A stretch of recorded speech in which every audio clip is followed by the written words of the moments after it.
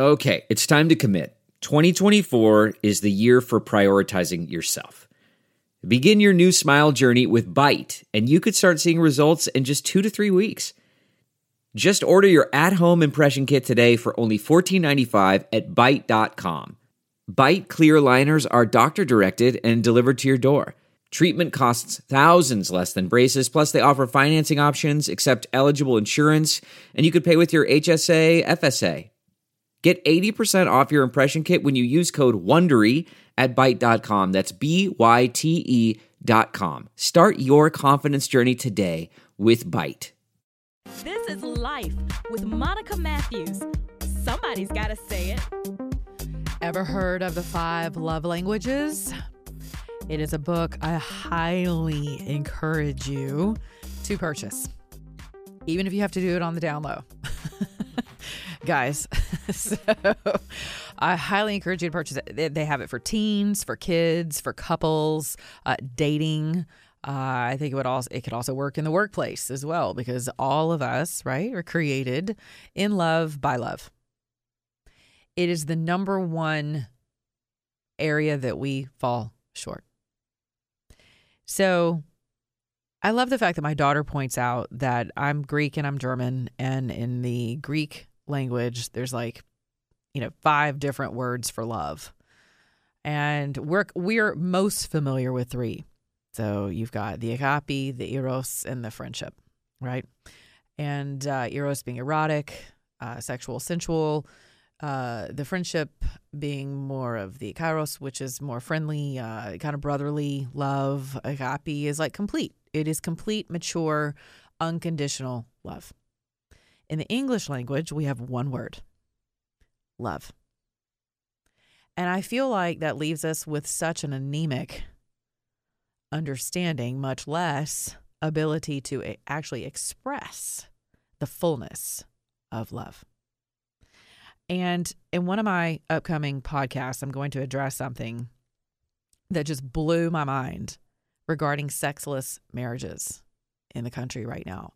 And it's a whole culture, and we hear about it a lot, but this is actually taken on a paradigm of itself within the psychology lexicon. Exactly. So with regard to love languages, I'm going to share a couple of stories with you and see if you can't relate. All right. And see and connect the dots in your own life. So have someone who wrote to me and said, hey, thinking about going through a divorce. We are on the verge. It's awful. I'm tired. What do I do? My husband keeps, thinking that he can buy me. And this person's written to me before. So, and it usually involves something along the lines of the husband continuing to give her gifts. And he gives her these elaborate gifts. So at first glance, someone might think, oh yeah, he's just trying to buy his way out of this. He's trying to buy his way into her graces or into her mercy. But if you'll look a little bit deeper, I instantly discerned that his love language is gifts. The 5 love languages are words of affirmation, touch, acts of service, quality time, and gifts. So we tend to love others from the place that we need to be loved. So if gifts is your thing, that's more than likely how you're going to love the other people in your life, and more specifically, the very special person in your life, your partner, your spouse, even your kids. This is how we love people, coming from the place that we most need to be loved. And that's how we feel love. That's how we know in our knower that we are special, that we are loved. For some people, it's gifts. Well, as soon as I brought that to her attention, the entire paradigm shift you could see occur in an instant in her face, where she was no longer offended by the gifts, because clearly gifting is not her love language, but that's how he expresses it to her. And can I tell you, we may have seen the turning of a potential divorce tide by just one simple moment of understanding. That is powerful, right? So I'm encouraging people to get this book. I get nothing out of this other than knowing that I think it's going to bring an enormous amount of value to your lives, and that makes me happy. I'm not compensated for this. I'm not in cahoots with him, but I love the book, and I've used it in my own life. And whenever I say counsel, I use that lightly. I'm not a counselor. I'm a minister. But whenever I'm ministering with couples or individuals on any level, the first thing I listen to is what's happening. How is the other person expressing their love to the person in front of me? Because usually someone feels unloved. Someone feels neglected. Someone is offended. In with offenses is always some level of, I don't feel valuable. I don't feel appreciated. I don't feel heard. I don't feel necessary. I don't feel like I have a place here. I don't feel like I belong in my own home, in my own bed.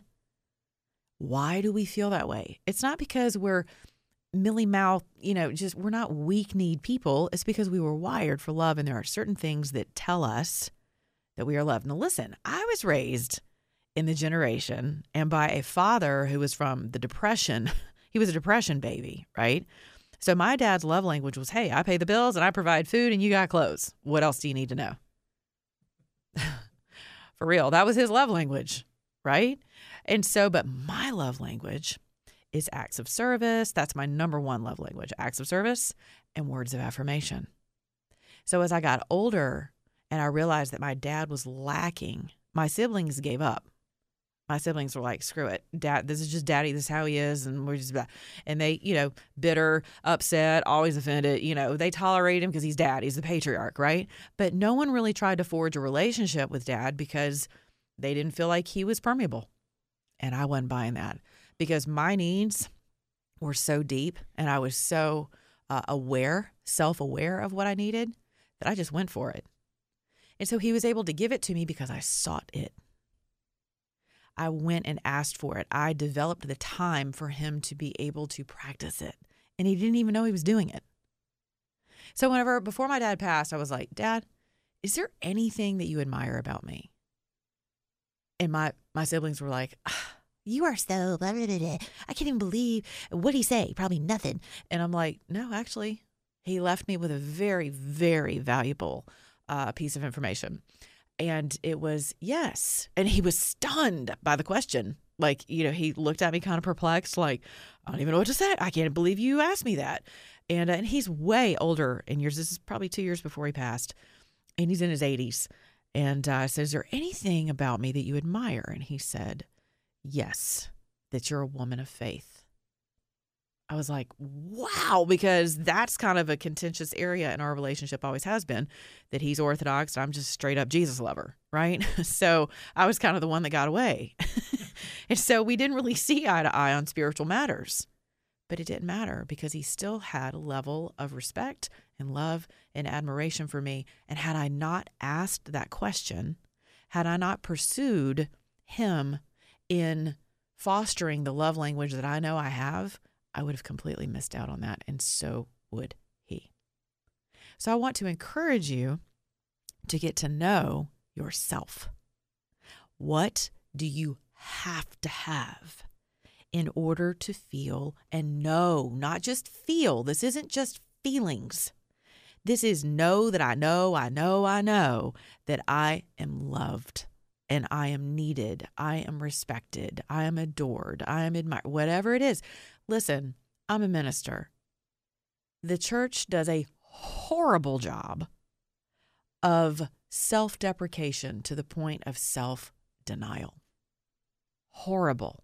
The world does a great job of everything being about self. And the blue-green area, I love that. I love that visual. The blue-green area of life, that beautiful, peaceful, balanced area of life, is understanding that second part of the only commandment we have, which is to love your neighbor as who?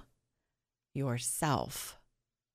So part of loving your neighbor is really knowing how to love yourself and setting your expectations at a level that are not inordinate.